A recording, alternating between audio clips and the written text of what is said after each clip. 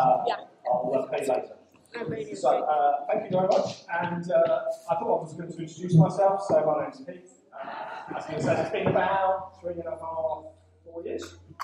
And before that, before I moved to Croydon, I was at a church in Oxford, so down in Surrey, actually. And I was there for about 15 years. And a bit about my background. So, I became a Christian at the age of 13. And I became a Christian through a Scripture Union camp up on the Norfolk coast. And as part of the Scripture Union camp, they had a question time where you could go along and you could ask the leaders any sort of question. So being an arrogant and precocious 13-year-old, I went into this question time and I said to him, okay, can you prove to me that there is a God? I felt a bit precocious and arrogant. And they hummed and hawed and they talked about the ontological principle. They talked about the wonders of creation, and they kind of basically flailed for about 15 minutes. And I walked up the field going, yes, I beat them, both rejoicing and being also slightly disappointed, until about halfway walking up the field, there came a from heaven. And suddenly, it was as if the penny dropped, and God, come on, yeah, I'm here, and I'm here for you. And that was kind of the start of my Christian walk at the age of 13. I then got involved in a local youth group, and then got invited when I was about 15 or 16 to a strange meeting where there was going to be a speaker, some dodgy bloke from South London called Ray Lowe, who was going to be talking about church and about planting the church. And what I didn't realise, I turned up this meeting and it was the start of what was going to be one of my home churches that was being planted in that area. And what got hold of me at the age of 16 was this sense of the church as being God's chosen agent on earth, that God chooses to draw together a strange, beautiful bunch of people, to build them together in relationship and say, this is what I'm going to use to take my gospel to the world. And that was something that really arrested me. And then throughout my Christian life, I've been involved in different churches, particularly in church plant settings, over that time. And it's relevant because we're coming to finish our series in 1 Thessalonians, and this is a letter that Paul wrote to a church that he had planted. So on one of his missionary journeys, he plants this church and then carries on his missionary journey, and this is his follow-up help to that church. And so we're going to be reading from 1 Thessalonians chapter 5. The words hopefully will appear on the screen. I'm reading from the ESV, so we're reading 1 Thessalonians chapter 5 and verses 12 to 22. So, we ask you, brothers, to respect those who labour among you and who are over you in the Lord and admonish you, and to esteem them very highly in love because of their work. Be at peace among yourselves. And we urge you, brothers, admonish the idle, encourage the faint-hearted, help the weak, be patient with them all. See that no one repays evil for evil, but always seek to do good to one another and to everyone. Rejoice always, pray without ceasing, give thanks in all circumstances. For this is the will of God in Christ Jesus for you. Do not quench the spirit. Do not despise prophecies, but test everything. Hold fast what is good. Abstain from every form of evil. So the context for this passage and my title for this morning is A Life Pleasing to God.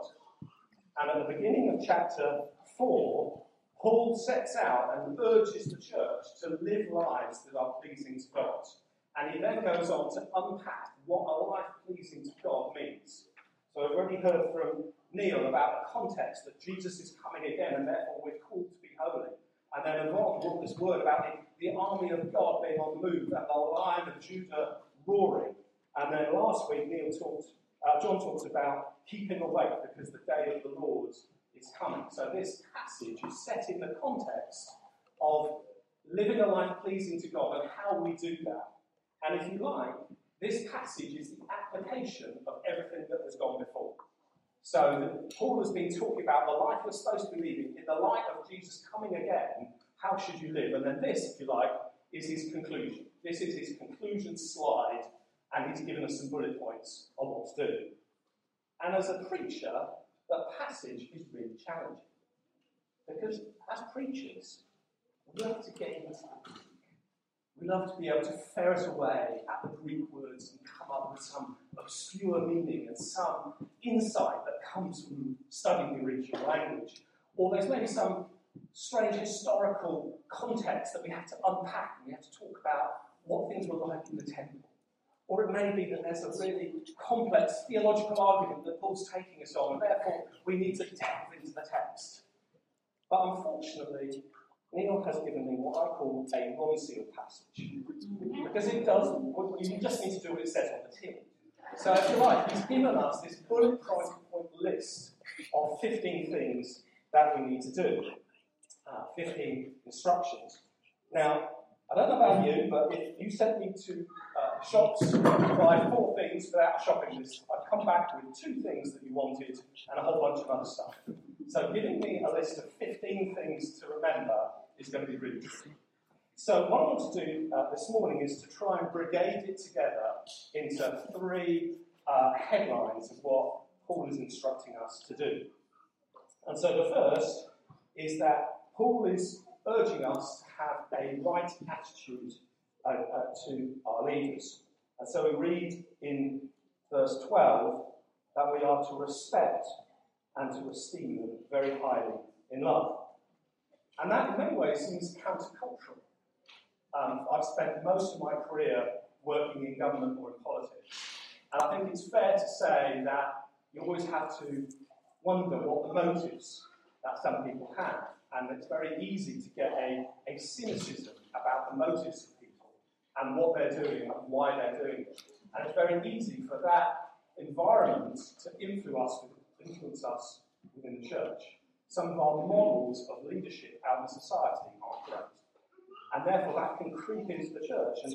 And Paul's challenge here is rather than having cynicism and a questioning of the motives of those who are in leadership, we are called to respect them and to esteem them very highly in love. And what I find interesting about this passage is what we are to respect. And in verse 12 it says you're to respect those who labour, so those who serve you. We're asked to respect them because they are over you. And the context here, I did manage to get a bit of Greek in here. The context here is not one of hierarchy, but actually of covering. So it's like an umbrella. Those of you that are our leaders who are over us, protecting the congregation. And then the third thing he says is to those who admonish you. Now that's a bit strange, admonish. If that would be on my shopping list of what I particularly value, I have to admit. But I know that speaking the truth is actually something we need to hear from time to time. And that's something that our leaders are called to do. And I remember when I was first started work, I was involved in the church plant in Manchester. And I got invited by the regional leader to drive him over to a meeting in Sheffield. So I thought, wow, I've arrived. Big church meeting in Sheffield. I'm driving over. Fantastic. So I'm getting my little car. We're going up Snake Pass and being to the northwest and being over Snake Pass. It's not a good thing to do in a 1,000cc car. It was kind of struggling on the hill a little bit. And so we're struggling on the hill, it's raining, it's dark, and I'm conscious he's squirming in front of me. Not about my driving pace, but that's another story. And then he was kind of squirming as if he wanted to say something. Just say it, I can take it. I thought I'd take it. And so he said it. And he spoke some truth in love to me. That was, I still remember it now, 25 plus years later. And it had a real impact. And it had a real impact partly because what he said was true, but partly I knew how much it cost him to say that.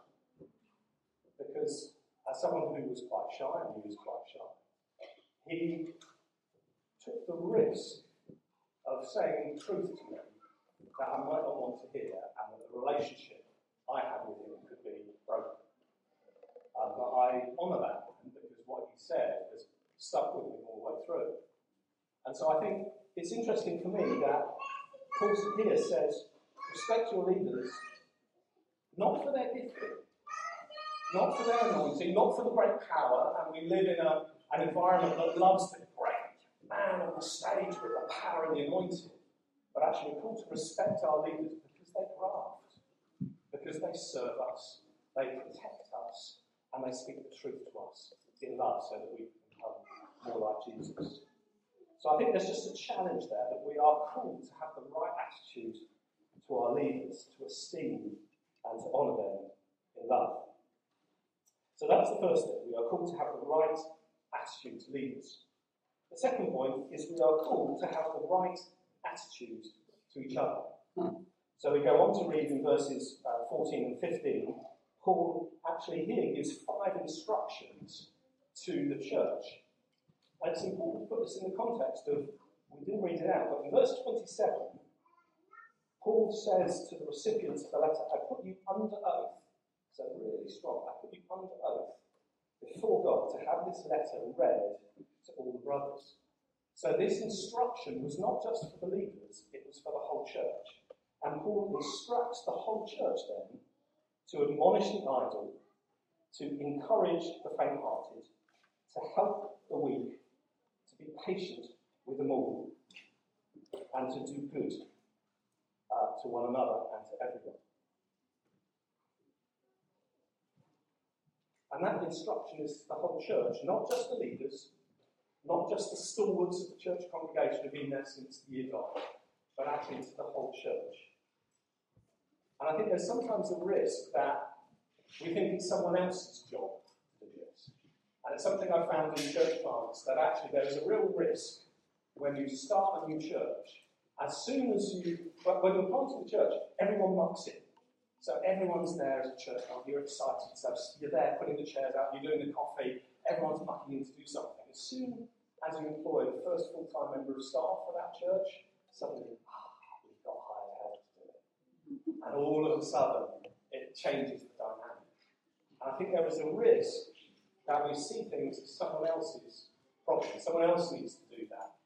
And I get caught up. I love those discussions where you start talking about God's purpose for the church and the vision for the church and the mission for the church. And you start saying, the church should. And actually, I'm quite convicted that it really should be I should. And so Neil talked about the vision of a Dolan's Cave. That we want to be a place where those in distress, in debt, or discouraged can find hope and healing. And I'm 100% like that. When I first heard that, I thought, yeah, that's what I should do. And then I said, hang on a minute. It starts with me. I've got to be a place where those in debt, those discouraged, those in distress find hope. I need to be an agent of hope. And that starts to bring it a lot more challenging. It brings it home to me. And I think it's one of the challenges that we face around church post-COVID. John talks about the hyper-individualism that we see in society. I think there's a real challenge post-COVID that we see a consumer attitude towards church. So sitting there on your Sunday morning, you're having your coffee, and you say to your family, what should we do today? Who should we listen to today? Anyone fancy get Bill Johnson? That's a bit shouty. How about Tim Keller? That's a bit deep. I'm not trying to do this. Well, how about Matt Chandler? He kind of balances it between. And you get this whole kind of consumerist attitude that we are buying something for our half an hour, and it's our half an hour input. And the challenge to us as church is not to consume, but to contribute. And so God calls us to be active contributors, not passive passengers. So we're called to have the right attitude to each other, to actually look out for each other and be church to each other. And David's hands will want me to do a quick plug for life groups. Yes, I'm going to do a quick plug for life groups, because life groups is where that happens. And if anyone is looking for a life group, we have a fantastic one. You're very welcome to join us. So, we are called to have the right attitude to each other. And then the third thing is we're called to have a right attitude to God. So in verses 16 to 18, we read that Paul says, rejoice always, pray without ceasing, give thanks in all circumstances. And what I'm struck with there is the constancy of this. It's about praying always, in all circumstances, without ceasing. And I find that really challenging, because I know my own prayer life is a little bit hit and miss, I think it's fair to say. It's kind of when I need something, I'm there. When I'm on a spiritual high, I'm there. But other times, just the busyness of life comes in and pushes things to the side, pushes my devotional life to the side. And Paul here is saying, actually, there needs to be a consistency in our relationship with God, and in all circumstances, we are praying. And then we come on to verse 19. And verse 19 says, do not quench the spirit. Or if you like, quench is a bit of an old word. Quench, you think of quenching your thirst. You don't think of quenching fire, but the context here is of fire. So actually, the verse says, the Spirit do not extinguish. The Spirit do not extinguish. So God is calling us not to extinguish the Holy Spirit. And when I was preparing, this verse troubled me a little bit. Because I was thinking, how can you extinguish the holy fire of God? That's quite a challenge. How can you extinguish the Spirit? And when I was looking at the context of the passage, as I said at the beginning, the context is the day of the Lord that is coming. And so when you talk about the Holy Spirit in the context of the day of the Lord coming, for me it takes me back to Joel chapter 2. And in Joel chapter 2 it says, in the day of the Lord it shall come to pass that I will pour out my Spirit on all flesh, on your sons and daughters shall prophesy, your old men shall dream dreams. I say it's really depressing that I've moved from the prophesy and visions category into the dreaming dreams. I think it came along with the reading glasses, but there you go. Your old men shall dream dreams and your young men shall see visions. I think what Paul is saying here, why don't extinguish the Holy Spirit? Because when God comes again, when Jesus comes again, there is a bow wave of the Holy Spirit that goes before. And so we should expect, and he was saying to the Thessalonians, I've just been telling you, Jesus is coming again. The day of the Lord is near.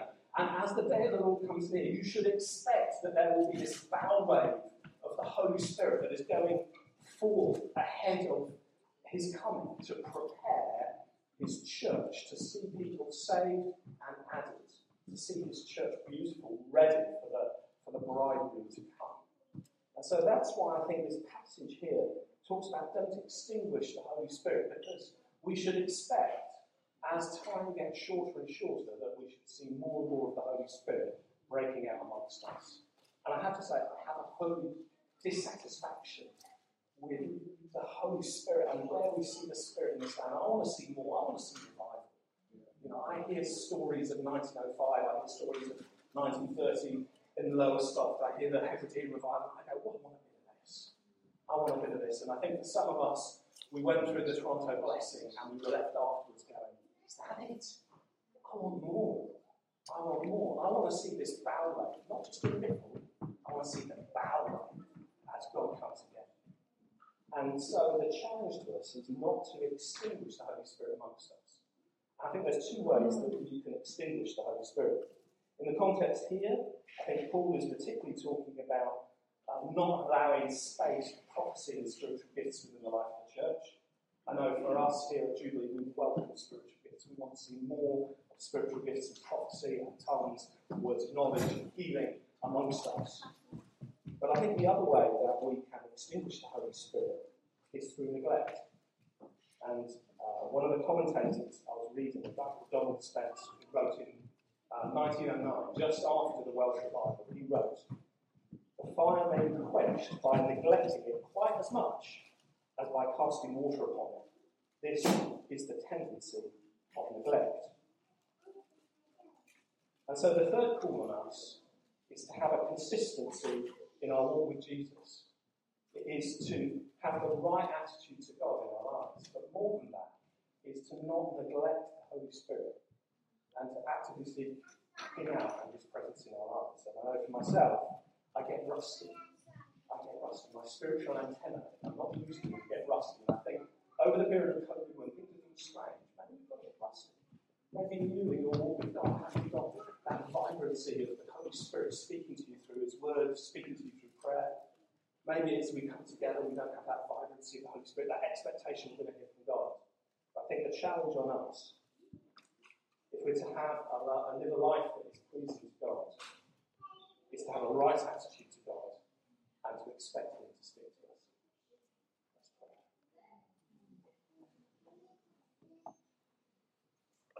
Yeah, Lord Jesus, we've been singing of your presence among us.